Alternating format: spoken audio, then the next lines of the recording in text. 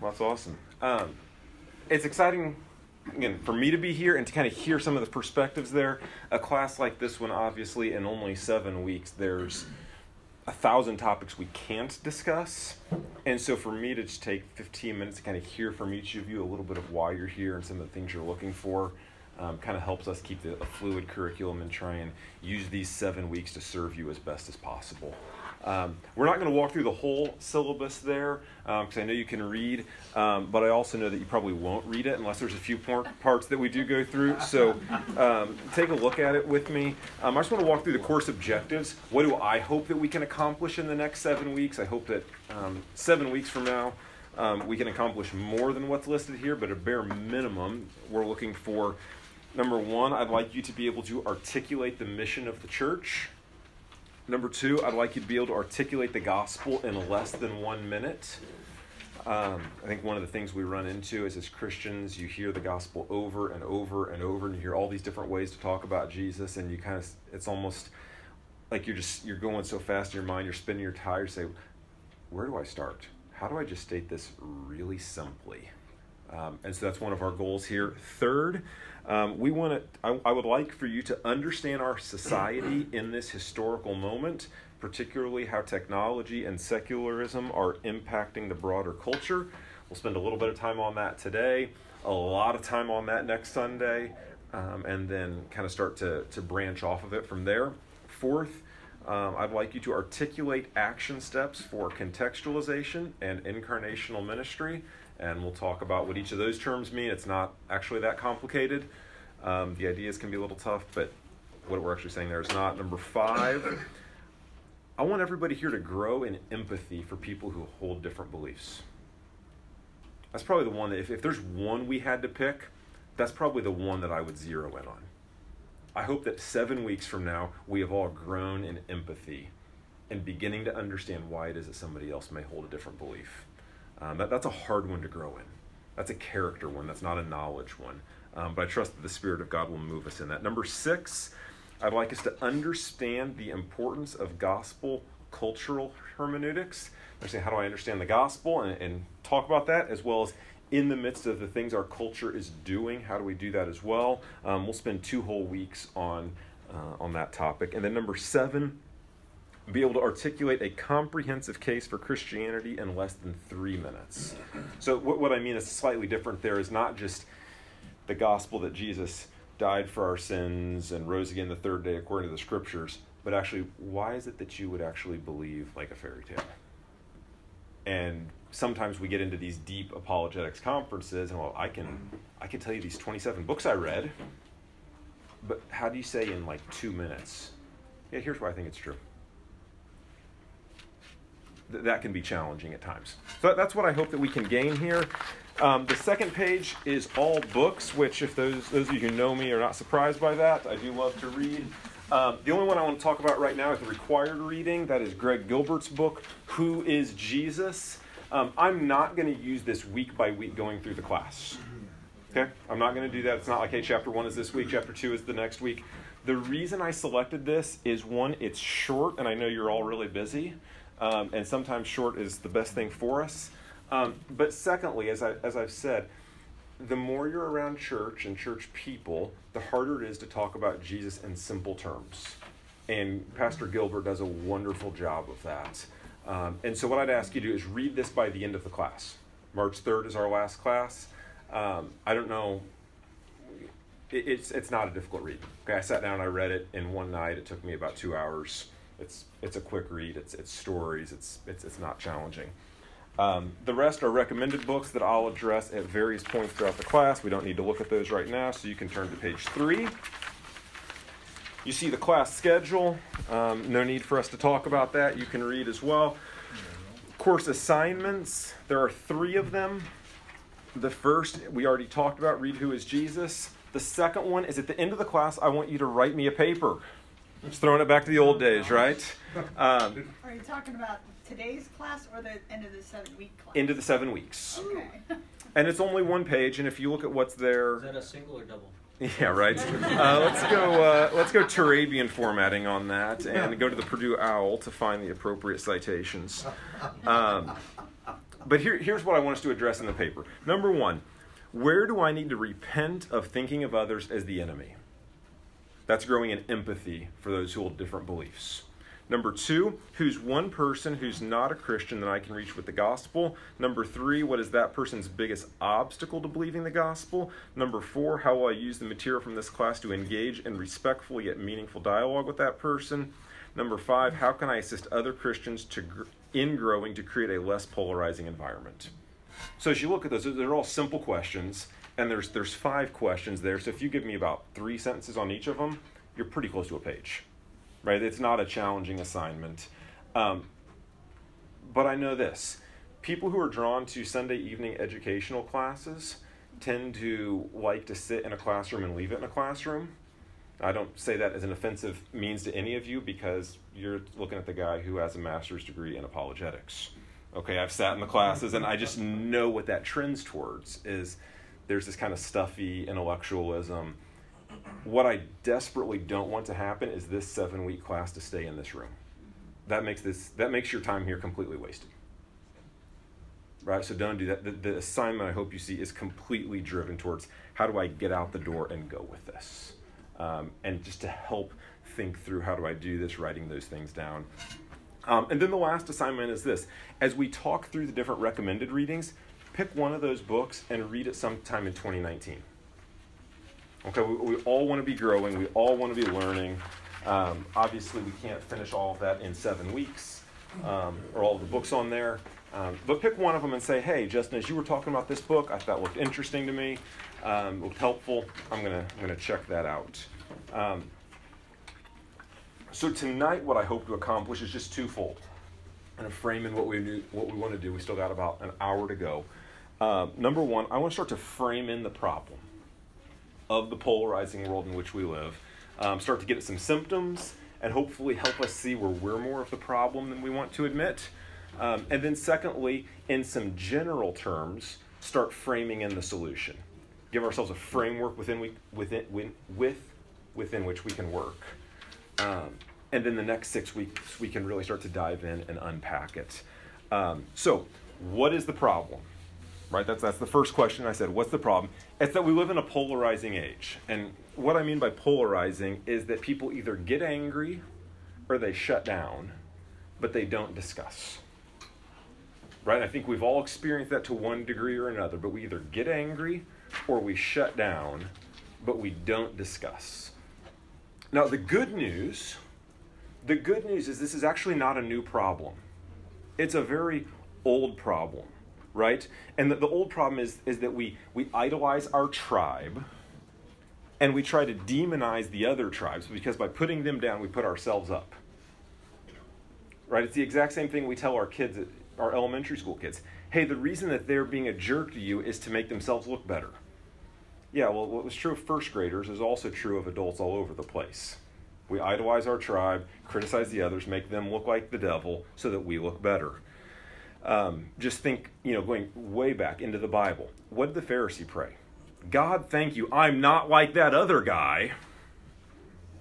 It's not a new problem, right? You look at Peter in the Galatian church. He's hanging out with people who are different until his old buddies show up. And he's like, I don't have anything to do with them. And Paul confronts him and he says, you've got the wrong gospel. This is a heresy. It was 2,000 years ago. Right? There's that old ancient, was it Chinese proverb, I think, the enemy of my enemy is my friend. It's the same problem. Right? There's nothing new under the sun. Now, technology brings these things to light and it shows us these problems in different ways. But it's a very old problem. It goes right to the heart of the human soul right there. And it's basically we're out for our own good. We're out for our own good. And so we remember the good things we do. We remember the good things that, I'll just keep using this term, our tribe does. Whether that's the Republicans or that's the Christians or whether that's people who embrace Reformed theology or like whatever tribe you want to be with, you remember the good things you do. And you remember all the terrible things that the other people do. Right? I remember, like this is telling. In 1995, I was 9 years old.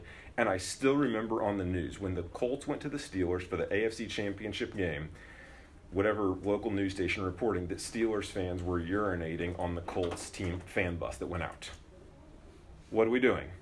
We're demonizing everything. You need to hate the Steelers, hate the terrible towels, and hate them for urinating on our bus.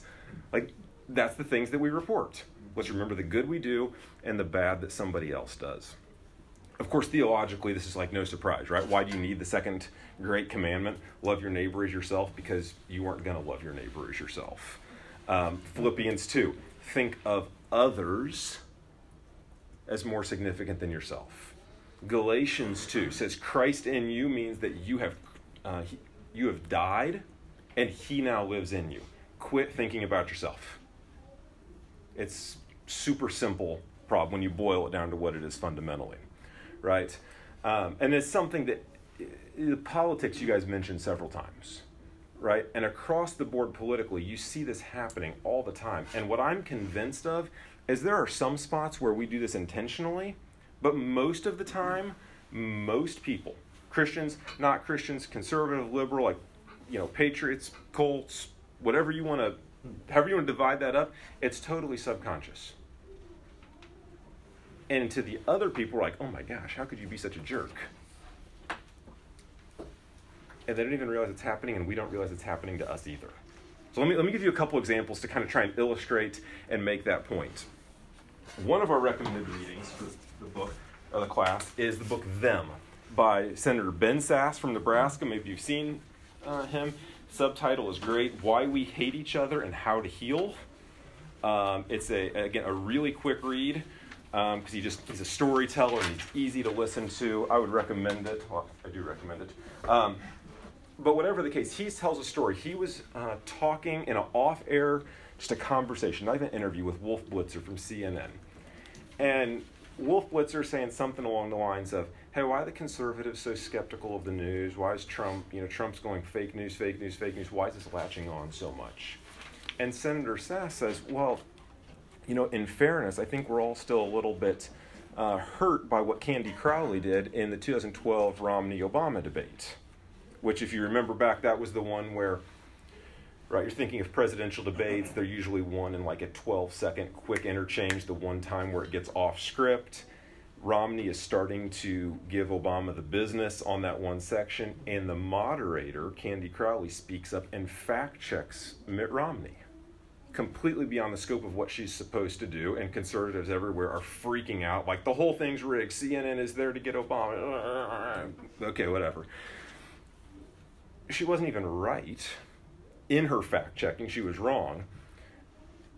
So Senator Sasse says, hey, Wolf, this is why I think, maybe people are a little skeptical here. Justifiably so, right? And Wolf Blitzer looks back at him and says, what are you talking about?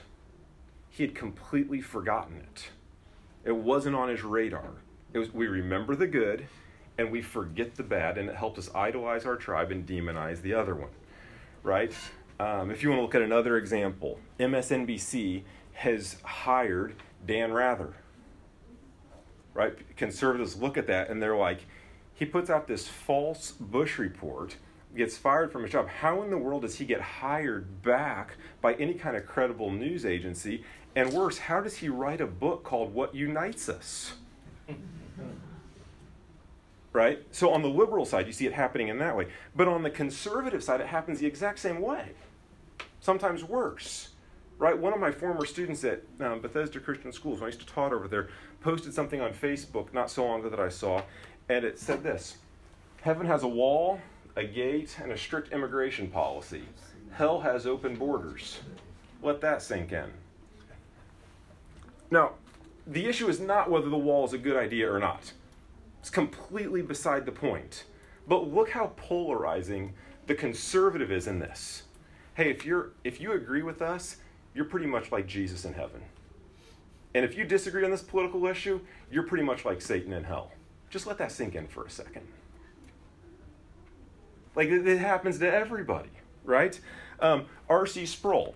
Now, if you're in the Reformed theology camp, he's pretty close to being an apostle, right? He was asked, just a few years before his death, can an Arminian be a Christian? And he goes, yes, but just barely. RC, I love you, man.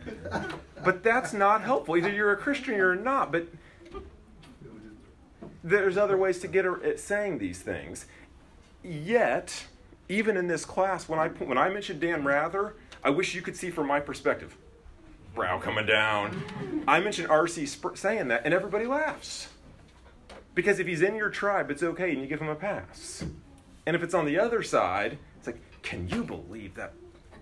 I can't believe those guys. How do they get away with that? Right? We could go on and on, give more and more examples of these kinds of things.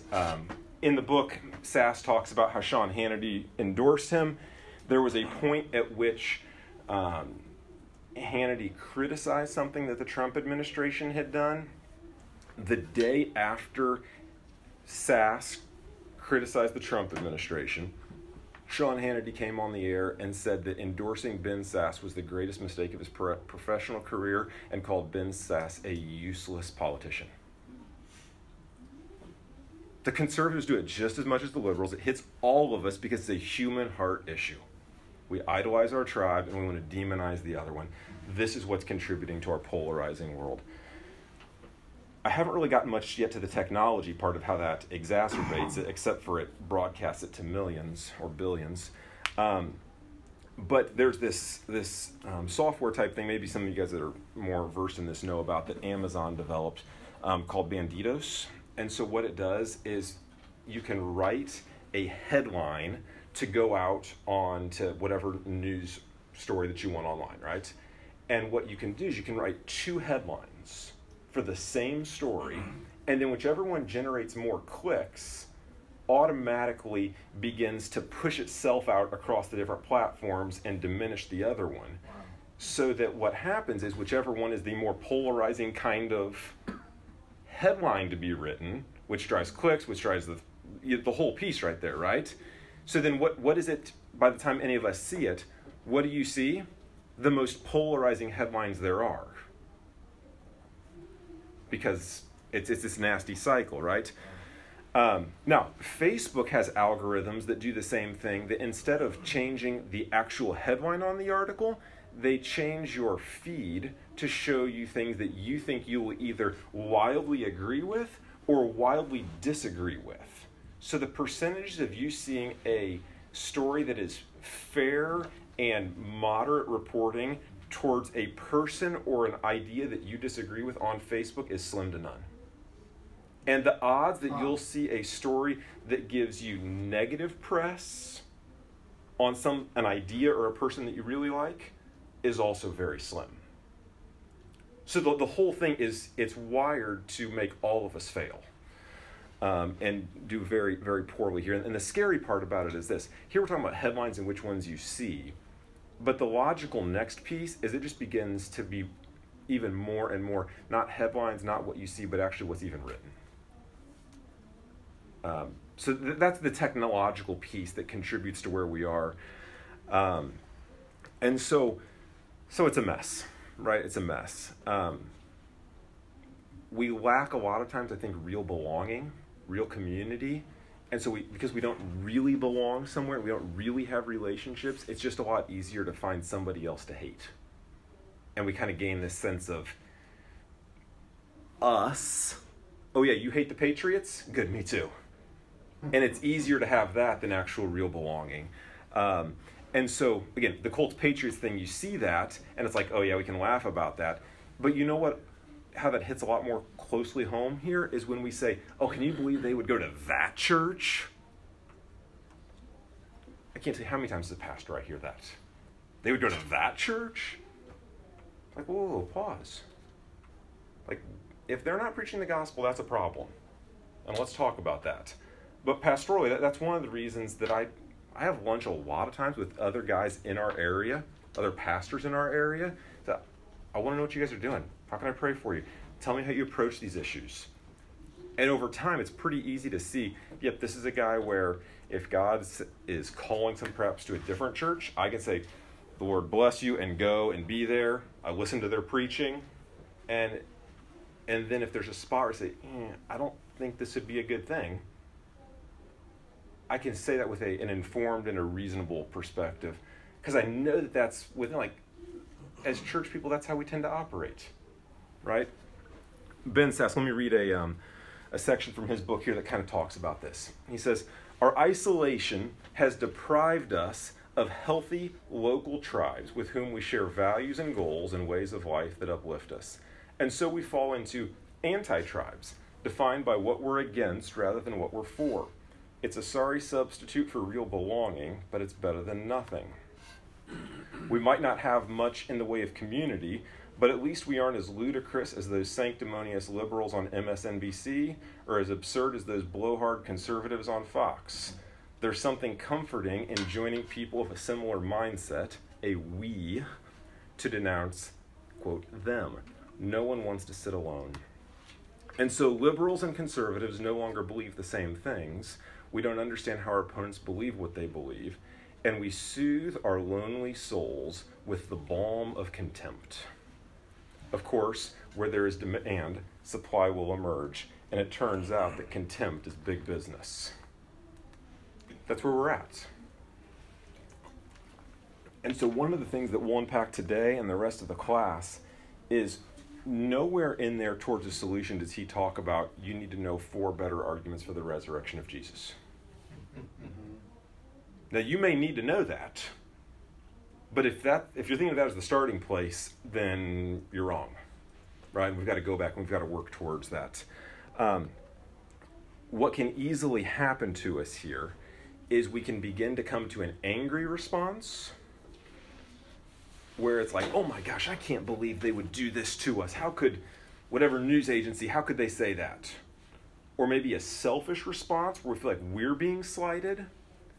But what I would argue it needs to produce in us is a response of compassion. Just think about somebody who's living in this world and doesn't quite recognize everything that's going on as far as what's being pushed to you in the news and in every time you go online. How in the world are they supposed to see a better way forward? We talk about all the time here growing through relationships. All the time we talk about that. I've had friends of mine say, yeah, everybody at work tells me that I have like all these graduation open houses to go to and all these funerals I'm always going to and all these weddings I'm going to. Like, how did all this happen? Because you have genuine community, real relationships. But without that, how in the world are we supposed to cope with this polarizing age? So instead of looking out and being upset and angry, like, oh my gosh, can you believe what that guy said about the Bible? Like, well, what would you expect him to believe? Look at the world he lives in. Look at all of his inputs that he didn't choose, that she didn't choose. Would you expect anything different? It's not their fault, right? Let me show you a quick video here. It kind of further illustrates the point. This is from one of my professors that I had, who kind of shows up on some major news networks, and I think you'll find it interesting.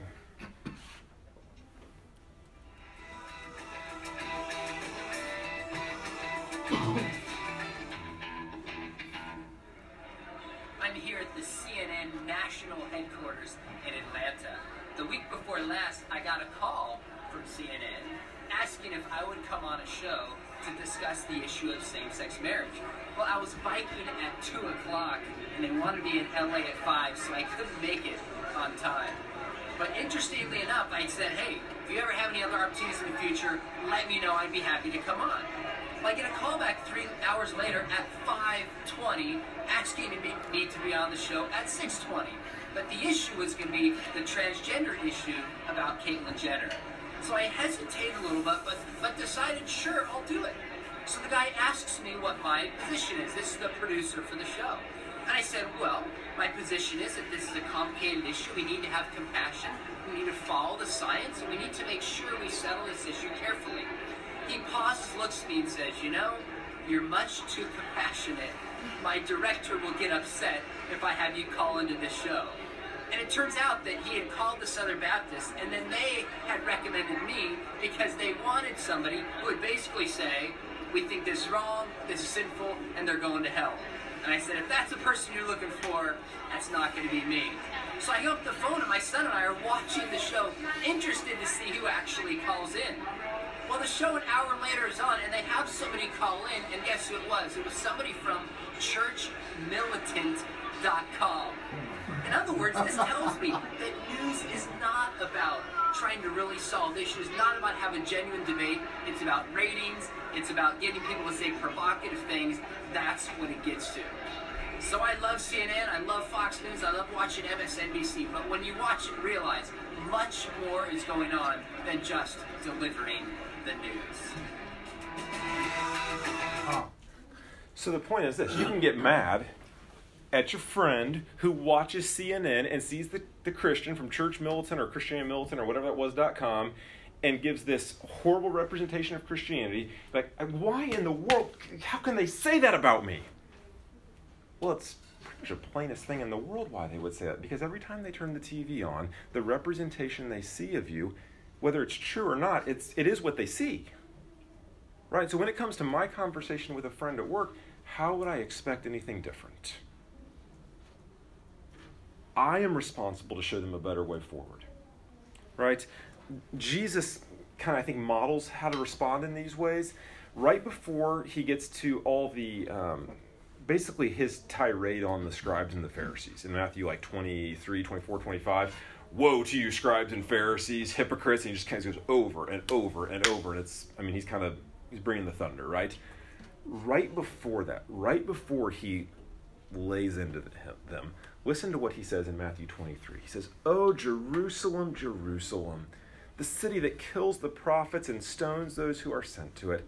How often would I have gathered your children together as a hen gathers her brood under her wings, and you were not willing. See, your house is left to you desolate. For I tell you, you will not see me again until you say, blessed is he who comes in the name of the Lord." Do you hear the tone there? Oh, Jerusalem, Jerusalem, I wish. Oh, I wanted you to. It's breaking his heart. He's not an angry tyrant going through, woe to you, woe to you, woe to you. Right? It's a completely different tenor you hear when you look at where he's at. It's a response of compassion that we must have. Okay? That's the first thing. Is we start to look at the problem. I haven't yet begun to really get at the underlying pieces culturally. All I've done is just show you a few symptoms, a few ways the liberals do it, a few ways the conservatives do it, and say, okay, these are things you all already knew, but it's pretty obvious to see where compassion needs to be our response. Before we move into the next piece, I want to jump into a quick discussion bit with you here. And here's your question, just with the people at your table. Can you remember a time when you dismissed another viewpoint only to later change your mind? What led to your change of mind? People at your table, a time when you dismissed another viewpoint, you later came back and changed your mind. What was it that caused you to change your mind? You got 2 minutes, go.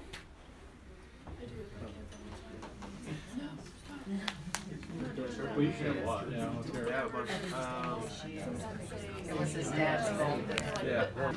One of the themes I heard there, just I kind of listened to a couple of the groups, was that generally speaking, our changing our mind was a gradual process. I heard Mark say that and a couple others as well. And usually it's not because I got a 27-point, wonderfully presented, logically airtight argument. There's generally other cultural factors at play that move my thinking. And so when I think about how I change my mind, I got to understand other people are probably going to change their mind in a pretty similar way. Right? And so when I think about what's that going to look like going forward, we're just starting to kind of lay the foundation for perhaps a different approach where you don't necessarily have to have the perfect 90-second elevator speech. It's a much more comprehensive, in some ways harder, in some ways easier kind of thing we're after here. That's the problem. That was the first thing we were going to walk through today, is looking at the polarizing nature of our world. Second thing is getting towards the solution.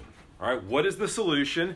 Everybody now, Sunday school answer, the solution is Jesus. Very good. Thank you for that. Now, in all seriousness, we're going to say Jesus is the answer because he was full of grace and truth.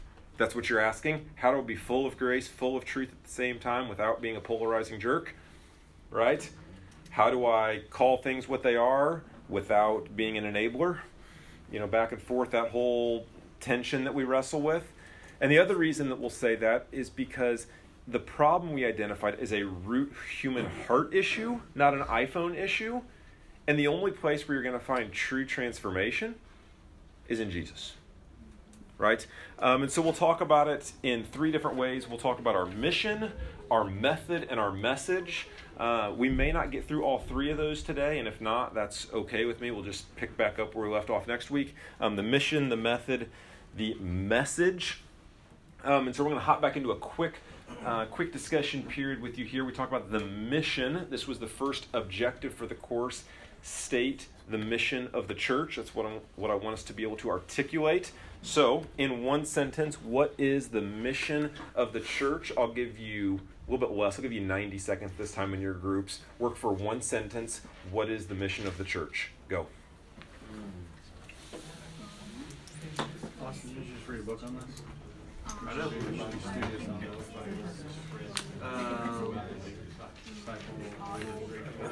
Yeah, it's Or disciple. Go make disciples. the Great Commission.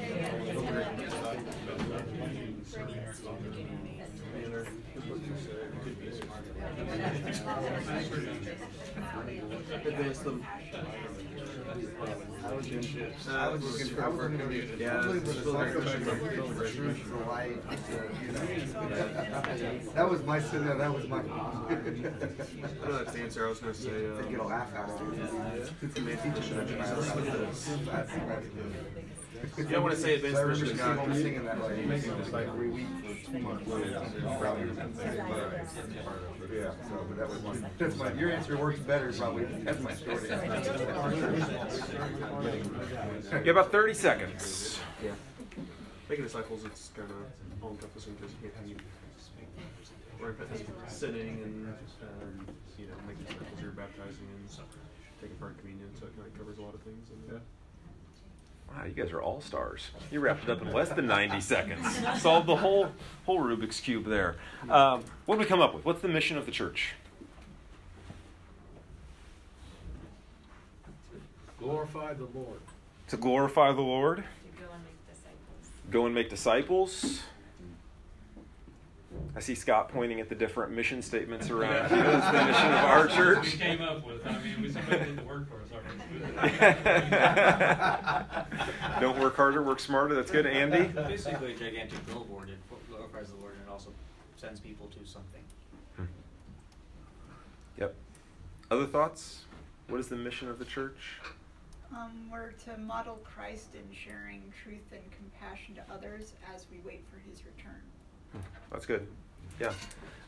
If you're looking for a passage, so I guess before we go to a passage, this can be a little bit tough because what's the mission of the church? Well, is it to feed the hungry and clothe the naked and visit the widows and orphans in their distress? Is it to preach the gospel? Is it to evangelize the nations? Is it to... There's all these good things. Like, yeah, we're supposed to be doing that, but is that the mission that we were given? So I would probably just turn us back to Matthew 28 and look at Jesus' last words. So if we say, what is the solution? We say Jesus at every front, Jesus for the mission, Jesus for the method, Jesus for the message. What's the mission he left us with right before he left? Jesus came and said to them, all authority in heaven and earth has been given to me. Go, therefore, and make disciples of all nations, baptizing them in the name of the Father, and of the Son, and of the Holy Spirit, teaching them to observe all that I've commanded you, and behold, I'm with you always to the end of the age. So it's interesting if you just break it down. It says, go therefore and make disciples of all nations, baptizing them. That implies they get converted, right? Now, just a complete aside on that. In a Christian school kind of world, sometimes you hear, hey, are you a evangelism school or a discipleship school? It's an odd juxtaposition because Jesus puts them in the exact, no, it is the same thing. You disciple people into conversion. and then baptizing them in the name of the Father, Son, and Holy Spirit, and then teach them to observe, teach them to obey. Show them what sanctification looks like. Help them to be more like Jesus. All that I've commanded you. Behold, I'm with you always to the end of the age. And if you would pick this up and run with it and how the disciples carried it out, it meant go plant a bunch of churches and help people get into churches and help those churches to grow, because that's going to be the most effective way to see more and more and more disciples made. Okay, so that's our mission. Make disciples wherever we're going, right? Where do we want to go next with that? I'm watching the clock here. Let's just leave it at that. It's pretty simple. Make disciples. That's our mission. Now, what's our method? I want to spend some time and camp out here. The method, again, the solution comes from Jesus. Okay, and so I want to say the method is this: incarnational ministry. That's in your syllabus. I talked about that. What do we mean by that? Well, let's look at a few passages that talk about it, and just kind of as a backdrop. What is the incarnation? Jesus came to earth and became like us. Okay, now what's the method to make disciples? Go to people and become like them. Now, there are ways that goes way off the rails, right? So let's assume the best and most charitable understandings here. Let me show you a few passages. Hebrews 2. Since therefore the children share in the flesh and blood, he himself, that's Jesus, likewise took part in the same things. He became like you, that through death he might destroy the one who has the power of death, that is the devil, and deliver all those who through fear of death were subject to lifelong slavery. For surely it is not angels that he helps, but he helps the offspring of Abraham. Therefore, he had to be made like his brothers in every respect, so that he might become a merciful and faithful high priest in the service of God, to make propitiation for the sins of people. For because he himself has suffered when tempted, he's able to help those who are being tempted. Because he feels what you feel, he can help you. Do you feel what the people you're trying to help, do you feel what they feel? Or when you see this thing take place, do you feel this kind of just welling up, blood pressure rising? You're like, whether you like it or not, you understand, if you're not feeling what they're feeling, it's going to be tough to help them and tough to reach them. Let's keep going. Hebrews 4. For we do not have a high priest who's unable to sympathize with our weaknesses. Right? He's there with you. Right? John 20:21. Now, this is a fascinating one. Because we hear that, maybe we don't. I'm used to hearing this all the time. It's like, hey, everybody is sent. Like, quit waiting for your call to the mission field. God, you already have it. Right? It's right here. As the Father has sent me, even so I'm sending you. You've already been sent. Quit waiting for your Cheerios to spell it out in the morning. Or J.D. Greer at the conference we're at, he says, I've been staring at my Cheerios for a long time, and all they ever say is, ooh, but you've already been sent. But the fascinating thing about this, John 20, this is post-resurrection. Jesus shows up to the disciples who are locked in a room, scared out of their minds, because they live in a pretty polarizing world. A pretty scary world out there. They're saying, oh my gosh, can we even go out in the world? Can we even go out there? Can we be part of that at all? He said, hey, guys, the Father sent me into this crazy world, and I'm sending you in the same way. Get out. Interesting when we look at the context there. Paul says a similar thing in 1 Corinthians 9. I've become all things to all people, that by all means I might save some. I do it for the sake of the gospel, that I may share with them in its blessings. 1 Peter 3 speaks a little bit differently, but it's a similar concept. But in your hearts, honor Christ the Lord as holy, always being prepared to make a defense to anyone who asks you for a reason for the hope that's in you, yet do it with gentleness and respect. Now, the gentleness part is somewhat easy to talk about. It's like, hey, don't be yelling at people, and don't be calling them names, and like all of that piece. But the respect part, I think, is one that often gets undersold, in the sense of, if I just have a respectful tone, that counts. And I think truly having a respectful approach there goes way beyond that. We can spend some more time diving into that. Now, the thing is this. Incarnational ministry is something that religious people tend to hate. They tend to hate it for a lot of reasons. It's things that get labeled as a compromiser pretty quick. Just listen to Matthew 11:19. The Son of Man came eating and drinking, and they said, look at him, a glutton and a drunkard, a friend of tax collectors and sinners. You hang out with the wrong people. You're going and being like them too much. Right? There are at least 8 times in the New Testament where Jesus is attacked for hanging out with the wrong people. Right? It's this idea of going and getting out of the holy huddle, getting out of the 4 walls of the church, getting out of like your friends from church's house for the small group, and actually going and being with people that look completely different and believe completely different is not something that's generally smiled upon by religious people. That's just historically that's how it's been. And so I want to suggest to us 5 keys to incarnational ministry that will help to frame in, like, what exactly are we talking about here? Because in fairness to that term, I don't know if maybe you're aware of this, maybe you're not, that term became really popular maybe 15 years ago. And there are some ways that it really did go off the rails, and it was the gospel becomes, as long as I'm going and being homeless and serving meals and just being the hands and feet of Jesus, then I'm being Jesus to these people. And, you know, that whole Francis of Assisi quote that he probably never said, but even if he did, it would still be garbage. You may be, it makes me so angry to think about that I've forgotten it. Words when necessary. Yeah, preach the gospel, always use words when necessary. You're not going to find anywhere in the Bible. Nobody's getting saved from watching you give out a meal at a homeless shelter. Now, you should go give out a lot of meals at homeless shelters, don't get me wrong. But that's not what Romans 10 says at all. How are they to believe unless they hear? How are they to hear unless someone preaches? How to preach unless they're sent? How beautiful are the feet of those who take the good news. Right? 5 keys to incarnational ministry. So we can clearly define, hey, here's what we're talking about. Here's what we're after. Number 1, enter their world. Enter their world. Okay? I've got 3 little girls. Never in my wildest dreams did I think I would be excited about ballet and grand jetés and arabesques and pirouettes and the glissage and first position and second position and different kinds of leotards, and like never in my wildest dreams did I think I'd be excited about that as a 32-year-old man. You knew it was coming for me, didn't you, Jeff? Been there, done that. Yeah. But because I love my daughters, I enter their world. And I read Angelina Ballerina to them, and we watch princess movies all the time. I enter their world, right? And I'm not saying it's wrong if you're a football fanatic, like, yeah, go read the Football Fanatics. Like, there's nothing wrong with that either.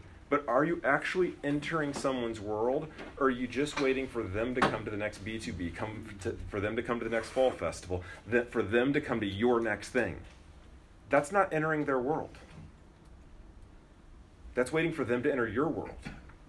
Right? Now, the key question is this.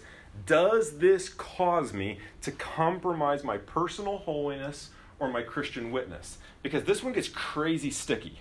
They can be crazy sticky. Because you start asking questions like, can I go to that wedding? Like, does entering their world, should I do that?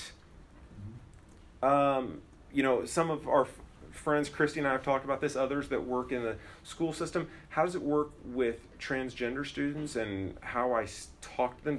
Which name do I use, and how much am I supposed to enter their world in that regard? The boys are going out to watch, the Colts playoff game. Are we allowed to go to that bar? Are we allowed to go to that strip club? Like, what is entering their world? The questions get sticky here, right? And so the key question is, does this cause me to compromise my personal holiness or Christian witness? Those are always complicated questions. Maybe some of them we can get to a little bit later, but it's really hard. I'll just leave it at that for right now. The second key to incarnational ministry is open your home. Open your home. This one can kind of overlap with the other one. But the key question that it forces you to ask here is, am I living a distinctively Christian life? Am I living a distinctively Christian life? So I've got a friend, pastor friend up in Geist. Actually, so this is really cool. A church that Bethesda planted in the 90s went through a rough patch, almost, leave that in a different conversation, and it's had a revitalization of sound theology and evangelism, and my friend Kevin is one of the pastors there. And so one of the things that Kevin does is every night at dinner, they read at least one verse from the Bible with their family. And then everybody has to either ask a comment or ask a question or make a comment about the verse. And so what happens is they have people in all the time that are not believers. And it's, hey, one of the things we do at dinner is, obviously we eat and then we just read a verse and then we just make a comment or ask a question about it. And then we play games. I think it's the eat, Bible, games. They do it every single time. And so when people come in, they're not beating them over the head with, hey, you need to, believe John 3:16 or else you're going to hell and go on. Hey, this is one of the rhythms of our life. We do this every time, and then we're going to go play Ticket to Ride. But if I'm not living a distinctively Christian life, I can't invite people in and have them see distinctively Christian rhythms, right? One of the books in the recommended reading is this. It's called The Gospel Comes with a House Key. We're taking all of our adult Sunday school teachers through it right now, as well as all of our deacons this year. It's by Rosaria Butterfield. Does anybody know Rosaria's story? Is that the one that's the unlikely confession? Yes. The unlikely Yes. Oh my gosh, that's such a Amazing story. yes. And it's worth telling, and we're just going to have to push some of our content back to next week. So Rosaria was a professor in liberal feminist studies at Syracuse University and a very active member in the LGBTQ community. She wrote a op-ed for the Syracuse paper, and I forget what the topic of it was now, but some politically charged issue. And she said at her desk she had 2 stacks, one for fan mail, one for hate mail, and both were enormous.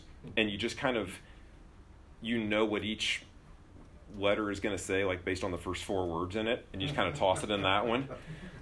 And one day she got this one letter from a guy that she didn't know what to do with. Because it said, hey, Dr. Butterfield, I read your piece. I thought it was really fascinating.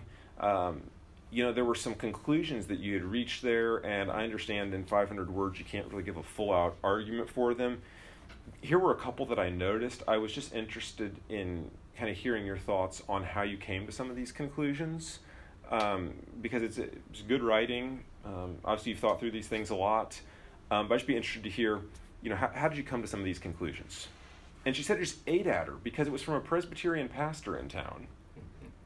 Uh-huh. And she didn't know what to, does that go in fan mail because they like that I'm a good writer and I've thought through things? Does it go in hate mail because they disagree with? And so she just set it right next to her keyboard and just sat there for a week. And in her words, every time she said it, just ate at it. Like, I don't know what to do with this. And eventually she calls the guy, talk on the phone. She was working on a book about how crazy the religious right was. So she said, I'll use this guy as a research project, basically. The pastor invites her over for dinner. One of the rhythms of their family is they sing a hymn, and then they pray, and then they eat. And so they sit around the table. They invite Rosaria in. Of course, she shows up. They sing their hymn. They pray. They eat. They don't invite her to church. They don't share the gospel with her. They just welcome her into their home. And 3 years later, she ends up converting. Amazing story. And so the point is, am I living a distinctively Christian life? Well, if you can open your home, that's great. But if there's nothing distinctively Christian happening on the inside, that's a nice gesture. But it's not necessarily going to do that much as far as giving the eternal hope that these people need. Right? And so open your home. Key question, am I living a distinctively Christian life? I did skip over something at Enter Their World I wanted to talk about. I remember Pastor Chris telling me a story about an opportunity he had in Los Angeles. His next door neighbors were, it was a gay couple. And so it raised some interesting questions as far as we're hanging out with them, we're spending time with them. They're inviting us over to their house. They had a birthday party. They invite them over, and we're talking, okay, how do we explain to our kids, like, when we're celebrating, like, if they're particularly affectionate, like our kids are 3, like are they going to say something crazy? Like I would be concerned about my kids saying something that's really embarrassing. Like these are difficult questions, right? They end up going to the birthday party. They got a pool in the back. They're hanging out. He's drinking a beer. And the guy looks at him and says, look, this makes no sense. You're a pastor. I'm gay. We're swimming around in a pool on a Saturday afternoon drinking a beer together. Can you explain what this Jesus is like? Whoa. Look, enter their world. There's a perception about you out there. Whether it's true or not is kind of beside the point, right? You've got to enter people's worlds. And as you do, all of a sudden you can be that solvent that goes in and starts to heal wounds. And by the grace of God, we hope to see opportunities come out of it. But you got to love people a lot to be able to enter their world and leave your own. Just not comfortable. It's 2 keys to incarnational ministry. Let's keep moving on. The third one, listen to learn. David Augsburg powerfully said, being heard is so close to being loved that for the average person, they are almost indistinguishable. Let me say that again. Being heard is so close to being loved that for the average person, they are almost indistinguishable. Just think about a time when somebody sat down and you feel like they actually just listened to you, and how loved you felt when they would actually listen. Not listen to respond, not listen to fix it, listen to learn and to hear where they're at. Key question. Are you thinking of a rebuttal or a great follow-up question? If you're thinking of a rebuttal of how you said this and I can turn it this way, no, that's not listening to learn. If you're thinking, how can I ask a great question about what you just said that helps me understand where you're at more? That's listening to learn.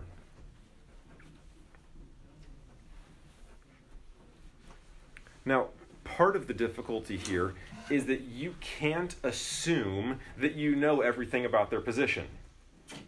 Okay, so there's another minister in the area at a very liberal church I had coffee with a couple of years ago. They did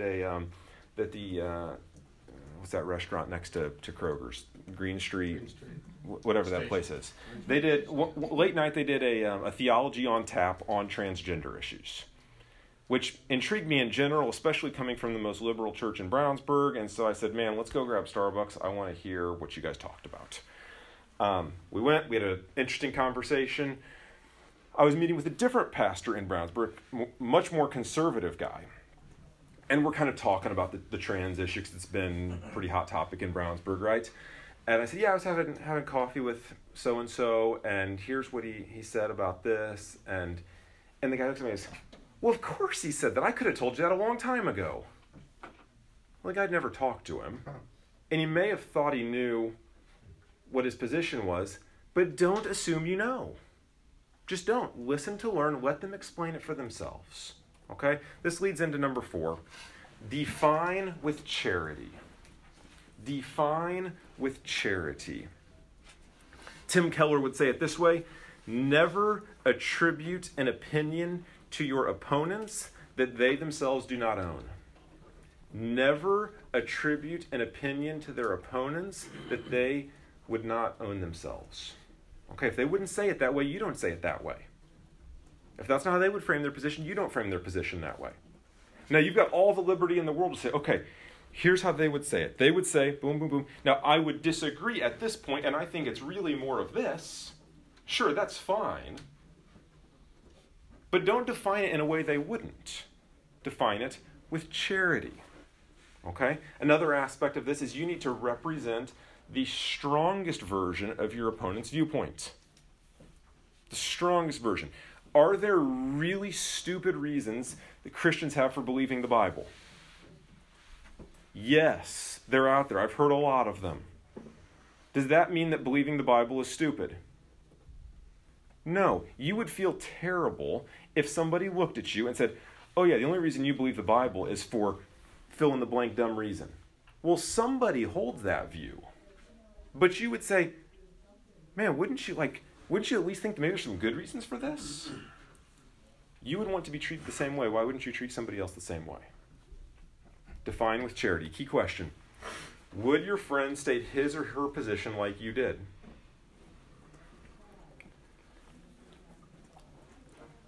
Would your friend state his or her position like you did? Now, I'll tell you how I messed this one up. So at that same coffee meeting, right, I'm trying to be as gentle and as respectful as I can and frame my questions really carefully.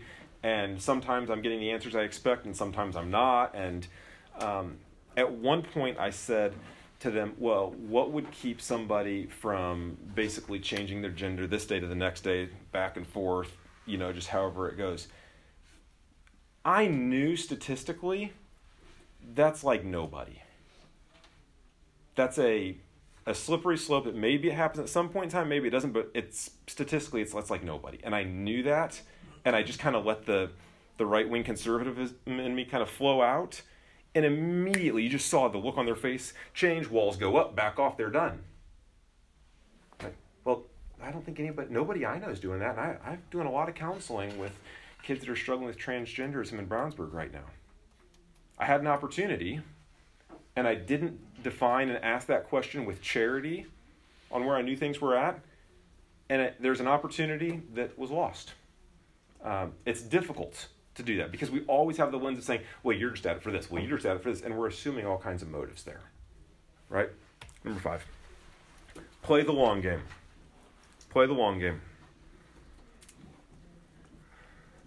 Now, if there's a fair amount of married people in here, and I think you all understand this, the person is always more important than the point, right?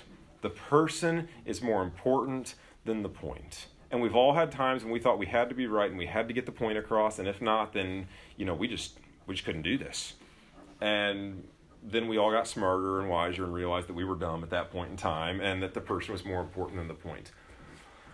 This one you do have to balance with urgency. You have to balance with urgency because what can quickly happen here is you say, oh, I'm just into relational evangelism and I want to build trust in people because they don't care how much you know until they know how much you care. And, we got to have them into our house 5 times and have them over to 4 different Back to Bethlehems and 2 fall festivals. And maybe at that point it'll be okay to share the gospel. Eternity's at stake. Their soul matters, right? So you got to balance this with the urgency of hell. So the key question in light of that is this: am I afraid of someone's response to the gospel or their rejection of me? Is that why I say I'm playing the long game?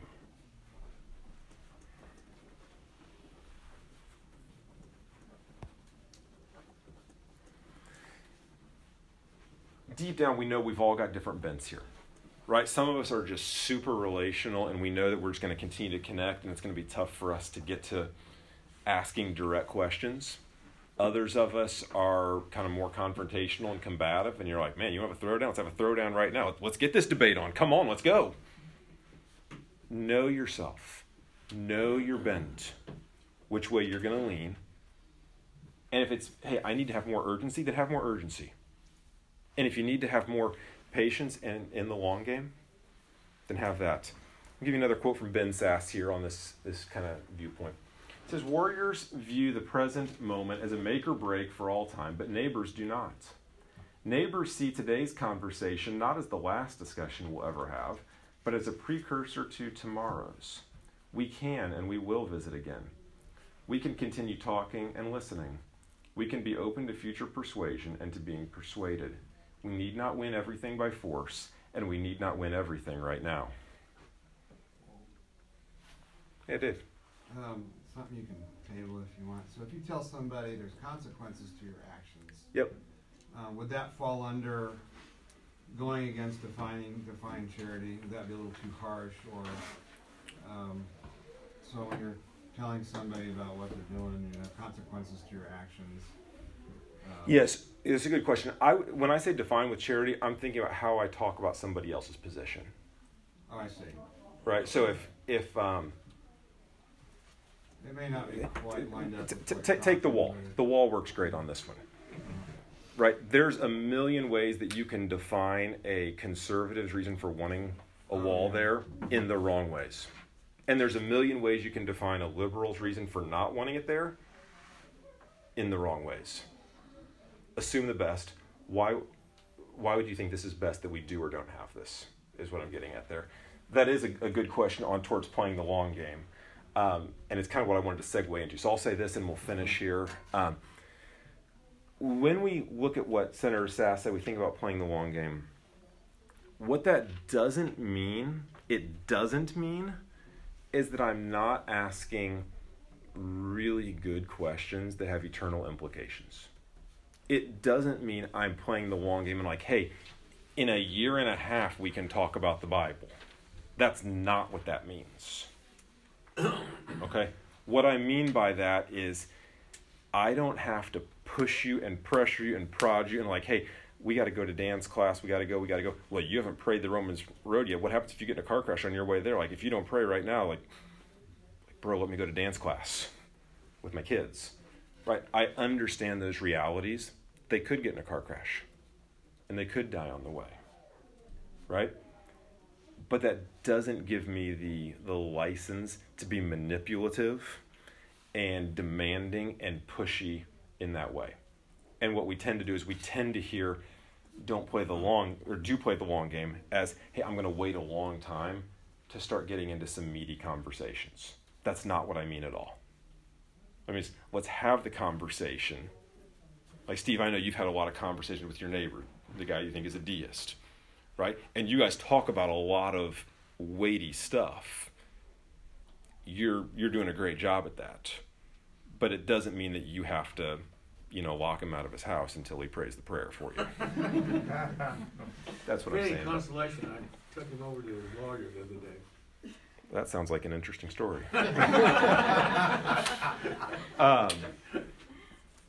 7:30, so we didn't quite get through everything today. You got to enter people's world. If you open your home, you're going to have opportunities. If you listen to learn, walls will come down.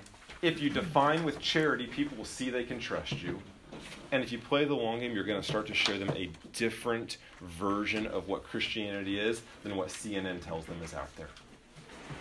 People are longing for something better. Everybody looks out at the world and says, this place is super broke. This is not, whatever we're doing, it isn't working. Right? We have the opportunity to show people a better way. And more importantly than showing them a better way, telling them the better way. Right? So I look forward to next week continuing to jump into that. We'll pick up with the message that we're supposed to deliver and what that looks like. And that starts to get into, hey, how do I explain these things in a clear and succinct way? I'm hoping to get, it's unfortunate that we leave off on play the long game and we don't get to the message. Like that, it was intentionally designed not to be that way. But that's all right. We'll pick up there next week. Let me pray. I'm going to post 2 articles on the group in the hub. A couple things to look at that we talked about today that may be helpful, and we'll go from there. God, thanks for this group, this opportunity we have to think about reaching this world with the gospel, this polarizing world. Help us to be salt and light that brings people together. Help us to understand the urgency of the situation. May it push us to love in profound ways. We pray these things in Jesus' name. Amen. Thanks, everybody. Post a recording as well.